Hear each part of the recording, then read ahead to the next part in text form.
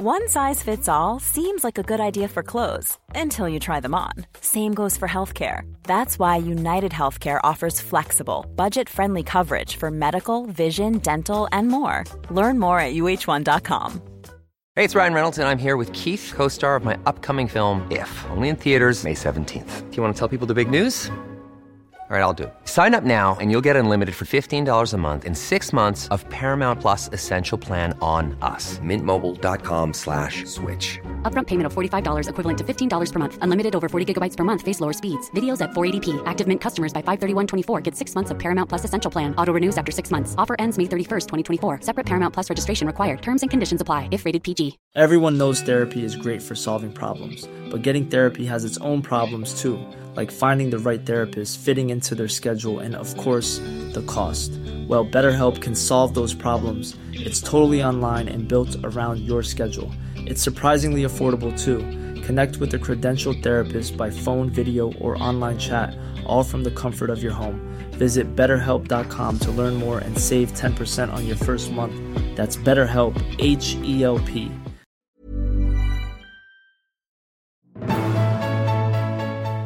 Hi, I'm Dr. Amy Robbins, and welcome to Life, Death, and the Space Between podcast.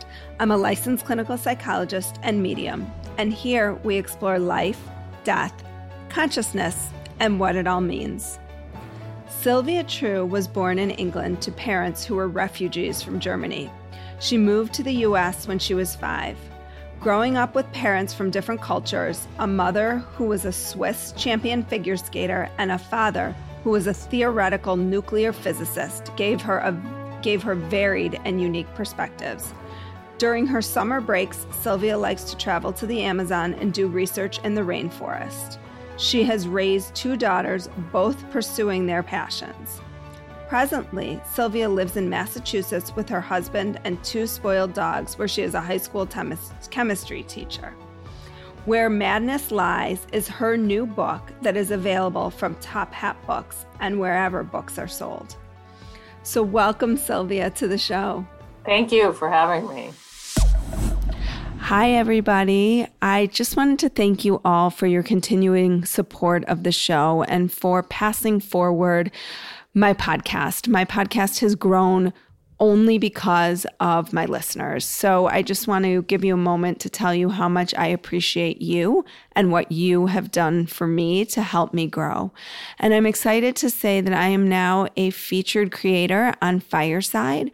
Fireside is an app that allows the audience to be part of the process. So I will be hosting shows over on Fireside where you can listen live to the show. You can also ask questions of the guests. If you find me on Instagram at Dr. Amy Robbins, you can link to my Fireside bio there, and you'll be able to download the app through that. Also, if you haven't subscribed to my newsletter yet, please do so at dramyrobbins.com. I'm going to be switching to bi-weekly newsletters, so you won't be getting them weekly anymore, but you will be getting bi-weekly newsletters with my soul wisdom and other fun tidbits that I'm going to bring to you all. So go ahead, follow me on Instagram, find me on Fireside. You will also still be able to hear your podcasts as you are used to listening to them on Apple or Spotify or wherever else you get your podcasts. But Fireside gives you the opportunity to listen live with me. So I would love to have you come join me over there. DM me if you have any questions. And thanks again for your continued support. So this book is fiction, but it is based on the true story of your family and struggles in Nazi Germany and being refugees. Can you speak to what that experience was like? Because they escaped before the war, correct? Right. They did. Actually, so both sides of my family, my father's side and my mother's side, lived in Frankfurt in Germany. And my father's family ended up fleeing to England right before the war. I mean, they just made it out. And my mother's family ended up fleeing to Switzerland. And it's interesting because later they didn't know each other in Frankfurt. The families didn't know each other. But later they met in England when my mother was training, when my mother was a figure skater. They met in England. So anyway, the book is, in a way, it's my grandmother's story, my grandmother on my mother's side. And she had a sister who was mentally ill in Germany in the 30s, which was a pretty horrific time to be mentally ill. My grandmother tried everything to help her sister. I mean, she did her research. She got the best doctors. They eventually had Rigmore in one of the premier mental institutions called Sonnenstein. And unfortunately, because of some of the Nazis' decrees at that time, she was sterilized. So in 1933, the Nazis came up with their sterilization law. And all sorts of people were sterilized. It could be for alcoholism. There's even for idleness, for feeble-mindedness, for blindness, deafness, any kind of mental illness. And then, of course, that led to their euthanasia program. So my grandmother left Germany with my mother, but she lost everything, really. I mean, she lost her social standing. She lost her husband, stayed in Germany for a variety of reasons. And I think then she just closed that part of her life off. I mean, she compartmentalized it. And then she basically became kind of controlling and rigid, and which makes sense to me because there was so much she couldn't control in Germany and so much tragedy and so much that went wrong that she sort of tried to control all the little things. I mean, her clocks in her house had to go off at exactly the same time every day. She became sort of a perfectionist of the little things. And then much later, I also struggled with mental illness, mostly depression. But I didn't know it until I ended up in a mental hospital. I just thought I was weak, and, my family would tell me to pull up my socks and not be so oversensitive. And I was barely hanging on. I felt like I was on a tightrope all the time. I couldn't drive anymore. I had panic attacks if I went to the grocery store. And I thought, this is like mid 24-ish, 25. I was like, well, I felt weak and incapable of almost anything. And I thought, well, I know what I'll do to fix this. I'll have a baby, which probably wasn't the best idea, but was the greatest gift, right? So I had a baby. The postpartum depression then hit on top of the regular depression, and I ended up in a mental hospital. And when I was in a mental hospital, I mean, all the doctors, one of the things I'm sure they asked, is there any mental illness in your family? And I was like, no, absolutely not. My family's perfect. There's nothing. It's me. I'm the weak link. And what happened during that time is my grandmother and my mother came to help me. Initially, they couldn't talk to me at all. They were so terrified that I was in a mental hospital because of what had happened to my grandmother's sister. But that was a big secret. Nobody knew that. Mm-hmm. I certainly didn't know that. But eventually they did reveal it. And for me, that was a huge turning point. I wasn't alone. I wasn't, some just, I don't know. I don't even know what the word is, but I wasn't alone. I felt like, yeah, I am part of this family. And then it became clear that, there's depression that runs in the family. And certainly Rigmore, that was my grandmother's sister's name, suffered from that. Anyway, that was a sort of a long answer to your question. Well, it's interesting because I think my curiosity is like, how do you think, because you described, was it your mom or your grandma that was like really rigid about the clocks? And my grandmother. Your grandmother. Okay, so I think that really she's the central character in the book. And, because of what happened to her in Germany, then she sort of closed down, put away that was not talked about, just absolutely never talked about. It wouldn't have been talked about unless I went into a hospital. I mean, that secret would have died with them.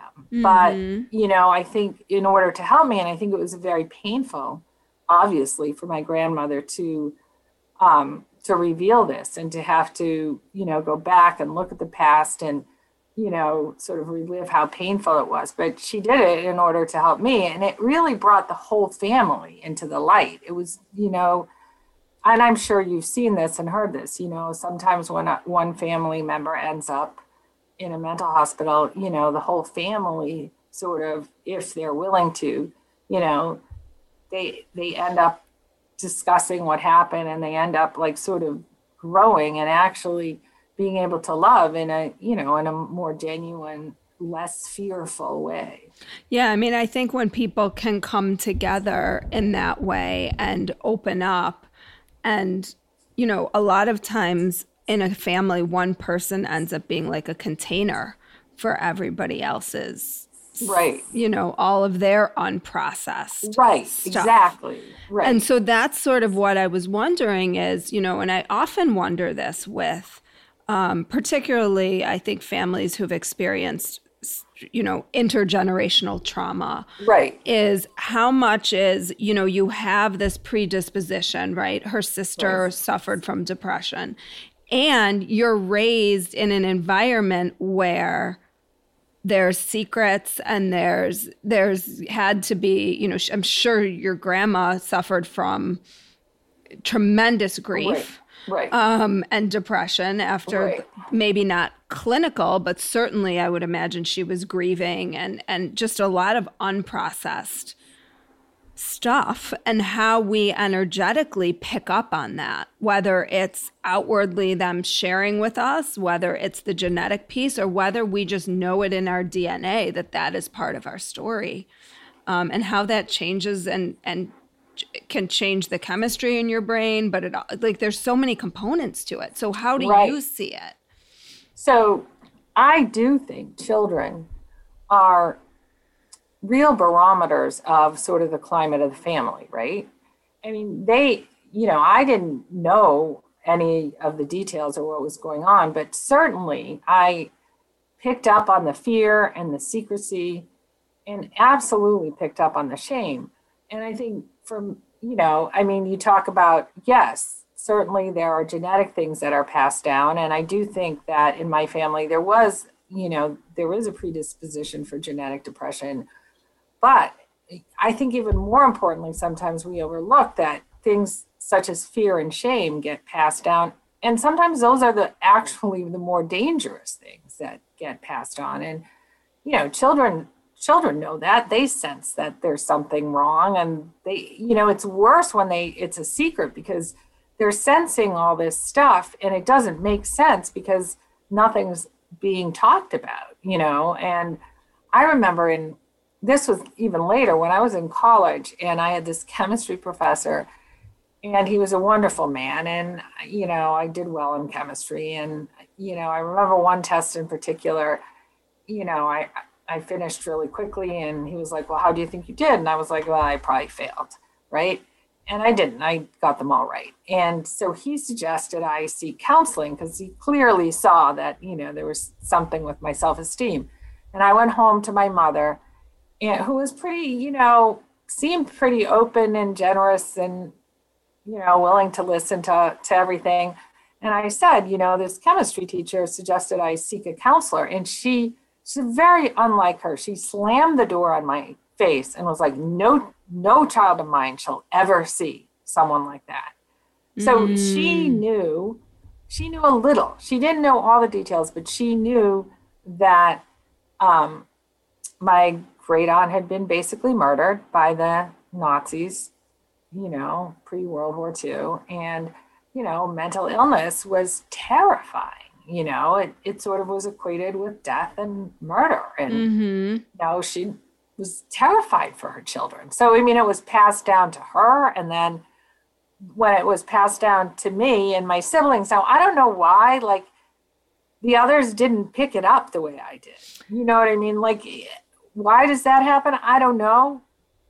I was definitely the more sensitive one, which my father did not approve of. And I was, you think, you're called, oh, you're oversensitive. And now you think about that. Well, that's a wonderful thing to do, but that wasn't the case. I was oversensitive. And well, yeah. And I think that just speaks to, I did an episode not not that long ago about epigenetics and how you can change your genetics, or how the environment can impact the genetics. And I think this is a perfect example of that. It's like, you have how many siblings?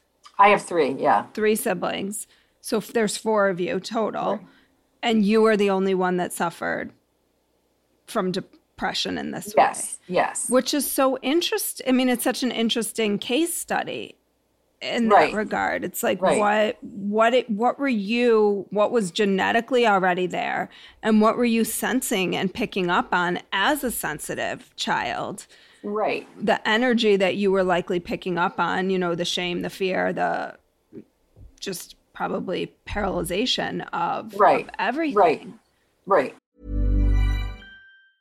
A lot can happen in the next 3 years. Like a chatbot may be your new best friend. But what won't change? Needing health insurance. United Healthcare Tri-Term Medical Plans are available for these changing times. Underwritten by Golden Rule Insurance Company, they offer budget-friendly, flexible coverage for people who are in between jobs or missed open enrollment. The plans last nearly 3 years in some states, with access to a nationwide network of doctors and hospitals. So for whatever tomorrow brings, United Healthcare Tri-Term Medical Plans may be for you. Learn more at uh1.com. Hiring for your small business? If you're not looking for professionals on LinkedIn, you're looking in the wrong place. That's like looking for your car keys in a fish tank.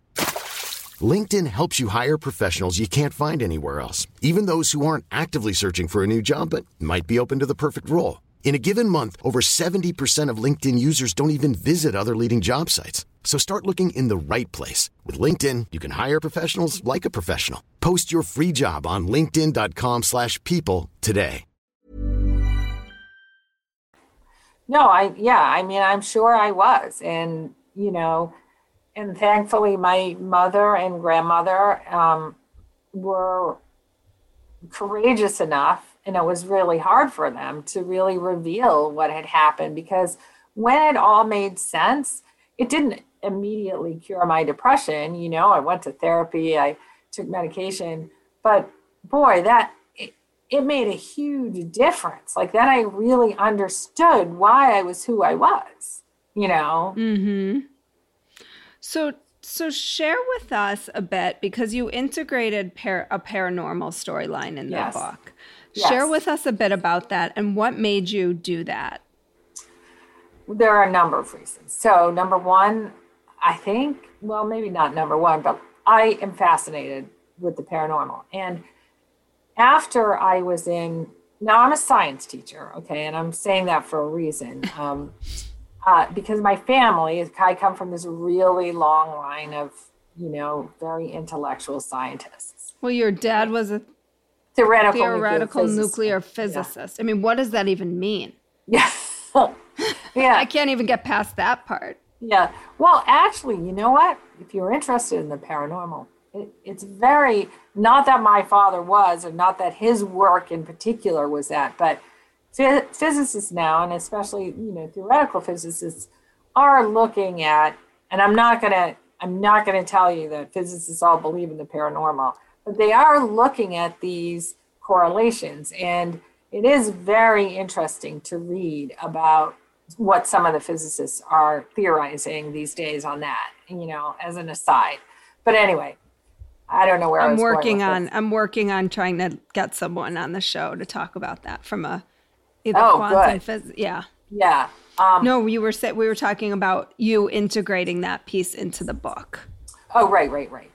Okay, sorry. I get myself off track, and then I'm like, where was I? It's like I'm used to getting people back on track. Okay, good. Anyway, so it's interesting because when I was in McLean, that was a mental hospital I was in Boston. When I came out, I became myself. It was like I was able to be who I was always meant to be. And one of the things I was meant to be and am is very curious about everything, right? And I met a friend, and he told me his mother was a psychic. And I was like, oh yeah, no, that doesn't exist. I'm not allowed to believe in that. And he told me some stories, and I was like, ooh, that sounds interesting. So we went to see his mother. This is my first time ever going to see a psychic. And she read regular cards, not tarot cards, which was kind of interesting. And she regular cards, like playing cards? Yeah. So, regular cards were first invented not for playing cards. They were invented for fortune telling. I mean, we call them playing cards now, but technically they were the first real cards that people used. Anyway, she was just astoundingly gifted. And she was my psychic for 30 years.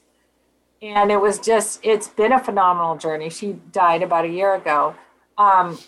But through her, I began to open up. And as I tell my students and my children, only a closed mind is certain, right? So you have to be open. And I was open, just enough to start. And then, I was fascinated, and I have been fascinated. But anyway, so a little piece of the reason it's in the book is because of my really strong belief in it. And my belief as well that I do believe, my mother and grandmother aren't here, they're on the other side, but I do believe they partly guided me in this process. Now, that's not in the book per se, but the other reason, as far as structure of the book and the story, is that this woman who was in McLean as well, she was there because she lived in a group home and she knew there was going to be a fire. She was psychic. She knew there was going to be a fire in the group home. She told everybody, and then there was a fire, and then they accused her of starting the fire. Wait, she was in the home with you? Yeah, she was in the mental hospital with me, yeah. Wow. So she had visions, paranormal visions, which, some people are going to say are crazy. And again, that's... precognitions, right? Right. Whole other piece in our society and different in other societies, right? There are some societies where if you have visions like this, you're going to be trained to be a shaman. I mean, right. It's a you're gift like lauded and people are lining up to see you. Right. But obviously, in this country, I do think we're becoming more open, but it's still, there's still a lot of, that's not real. But anyway, so she had a vision in the mental hospital when my grandmother was there visiting, of my grandmother's sister. And what it does to the character of my grandmother, it sort of pushes on her even more to become, to make her question, where is this woman who died? Where is this kind of love of her life was her sister in a way, right? And is she still around? And it was important to put that character in that position and push on her boundaries, because one of the themes of the book is that, both the grandmother and the granddaughter have ideas of the other one that aren't the nicest thing. Like the granddaughter thinks that I was the granddaughter, thinks the grandmother's rigid and controlling and doesn't understand why she has all these rules and whatever. And the grandmother doesn't understand why the granddaughter doesn't do her hair more nicely. Obviously, look at my hair, but right. You have great curly hair. Right. But the point being that you have to really listen to the other and be open to their experiences, but really understand their fears. And so the whole book really is a trajectory of sorts of openness. And the paranormal piece pushes on those boundaries and sort of makes the grandmother have to be open, a little bit open about that too. How open? She's not going to be open like me about it, maybe. But, those are the things that I think are important to question. Again, going back to only a closed mind is certain. We've got to push those boundaries. We've got to understand each other. We have to, be open to the experiences of others. Well, and I'm just thinking, what was it like for you to be in the hospital with this woman who had this vision of or experience with your grandmother and her sister, and like, how did that get handled by the staff? I think it's so it's so disconcerting in some ways to hear like that you'll just dismiss. I mean, that's her reality. And I understand that there is a thin line between reality and psychosis sometimes. I mean, I've sat with people who have severe schizophrenia, and you can get pulled into those delusions really quickly. I mean, because they're so real to the person that they're sometimes, not always, but their way of expressing it is so real, and that's their reality. But in this case, this I mean, she knew things that she could not have known. Right. So in this particular case, and I'm glad you brought that up, because, you know, believe me, I don't think, you know, people who have psychosis from schizophrenia is not the same as having like messages or whatever from the other side. But this woman, I don't know, she was just dismissed. I mean, she wasn't, I don't know, there was something about her, and she didn't come off as particularly bright. And I think that, so then she was even more easily dismissed. Oh, she's just like, you know, I mean, and that's so sad, really, because she was really gifted. And so how did that impact, like, this being something that you were curious about, or did it in any way? It didn't at that time. I mean, that was, you know, it was interesting. I think that I didn't fully understand it all. That's, you know, I didn't fully understand it. Again, okay, so it creates openness, right? It creates an opening, and that's so key in life for me. Like, you create these little openings of curiosity, right? And you follow them, and you should follow them. You know, I tell my students that all the time, like, be curious. Above all, be curious. I love that. So that when I did get out of McLean, I was ready to begin to seek these experiences. And I've had like fascinating experiences, both with, you know, psychics and mediums and frauds, which in many ways is really fascinating as well, because I mean, to me, the frauds have like sort of legitimized some of the real people. The what? What is the frauds? Sorry, frauds. So I've also had frauds. I'm like, is she saying frogs? Yeah, no, I realized that, right. The fraud. So I've had some pretty interesting experiences with frauds, and I think that has legitimized some of the people who are really gifted for me. So in some of your readings, has your grandmother and great aunt, have they come through? And do you feel comfortable sharing some of what they have shared? So they haven't. My mother comes through much more often and is more specific. I mean, my grandmother comes through sort of as a figure that's standing near my mother. I'm comfortable sharing all my stories because that's who I am. Like, I realized, you know, it wasn't long ago. I'm like, so what's been the path of my life? It's been one of openness because of the secrecy I grew up in, right? So I sort of, and I know I realize I'm getting a little off track here, but more importantly than anything, I wanted to make sure that I raised my daughters in a home where they were comfortable with openness, vulnerability, and both my daughters have suffered from, at varying degrees, from some depression and anxiety. And there was no shame for them. And I remember when my eldest daughter was beginning to show signs around 14, I mean, I took her to a therapist, a psychiatrist, and a psychic, right? Like, I covered all the bases. And I tell that to my students because, you know, there's help to be had out there. There's great help. And if the first person doesn't work, it doesn't matter. There'll be other people. There'll be a different medication, or, you know, there's just so much help and support. You just can't like give up. But anyway, I was going to tell one short story about absolutely.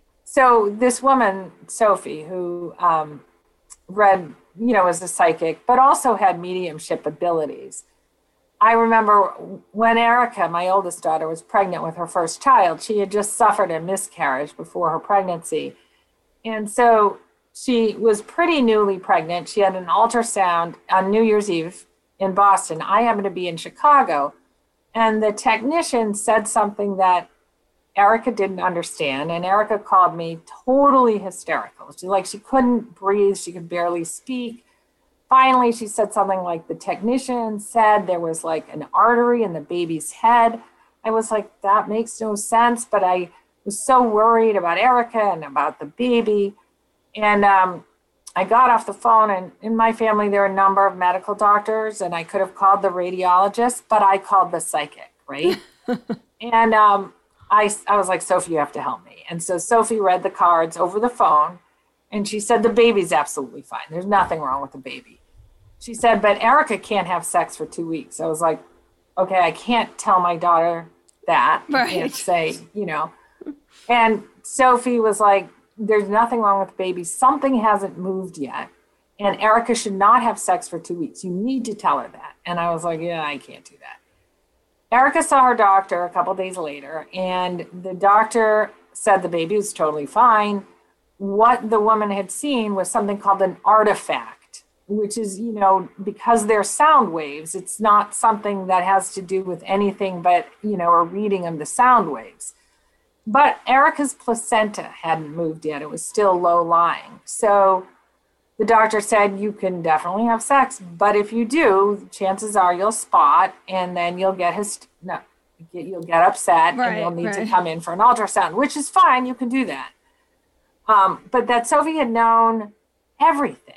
You know what I mean? She didn't know it was called the placenta, but all these things happen with her all the time.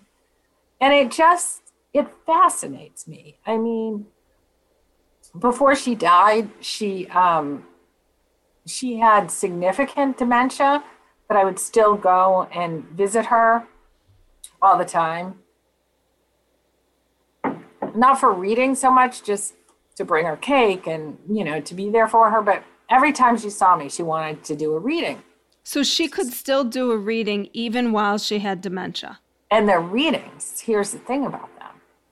They were so accurate. I didn't even know how accurate they were till after she died, right?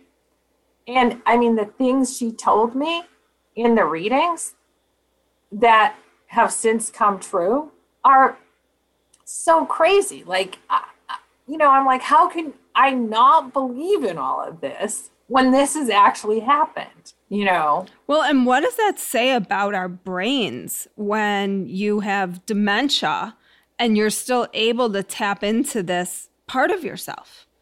Right. Well, they've done some really interesting studies with that, looking at the brain waves when, like, certain mediums, certain mediums, they've studied their, like, brain activity while they're actually doing or in a trance or mediumship But I mean, state. when you have dementia, like, that's a new level of research, I feel like. Right. And I mean, my research is only anecdote. It's research. It is research. I mean, I've collected a ton of data, but it's anecdotal. And as is a lot of this research. But the interesting thing to me, too, is I love the University of Virginia studies. I don't know. Bruce Grayson. I had him on. Oh, you did? Yeah, he's actually, it's February 25th right now, but he's going to be, because this will air probably in May, he is on my March 4th. He has a new book coming out. Oh, he does? Yeah, okay. Called After. It's phenomenal. It's a phenomenal book. Yeah.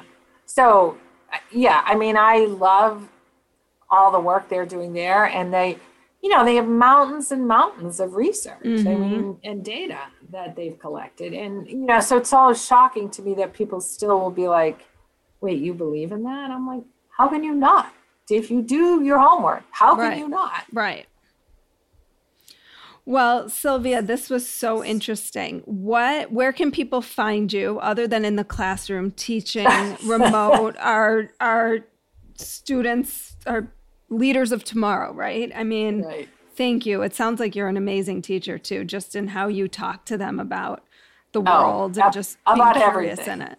Everything. Even though I teach chemistry, we talk about everything. It's fun. I love teaching. I'm so lucky, like, to have fallen into, God, in high school, no less. Like, right. I feel like people are just scared of adolescents in general. So right, and they're even so though funny. I have one, right? They are fun.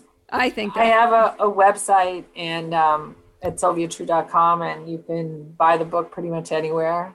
So Google searches these days are great. I love to hear from people. I'll connect with anybody. Basically. Oh, I forgot one big piece that's important. That's interesting. Your grandfather was Anne Frank's doctor.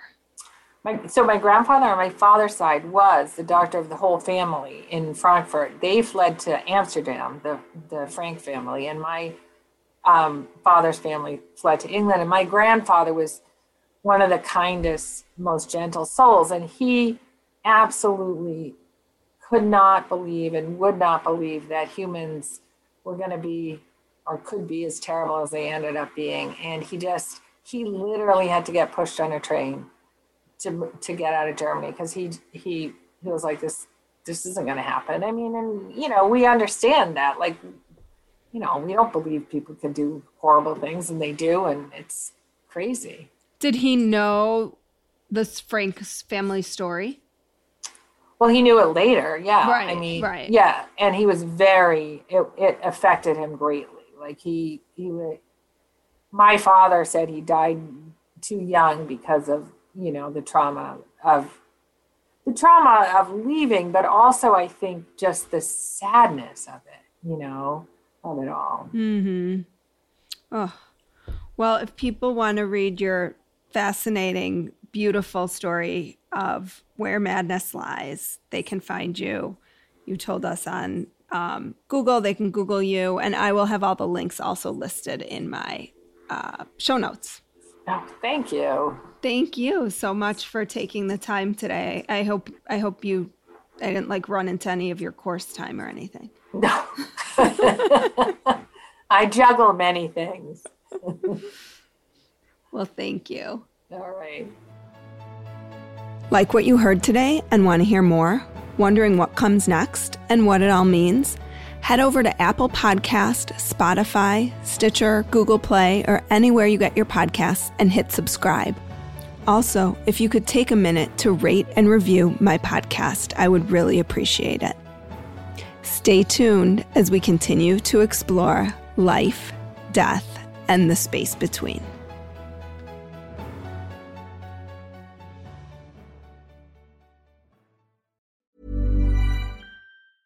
Planning for your next trip?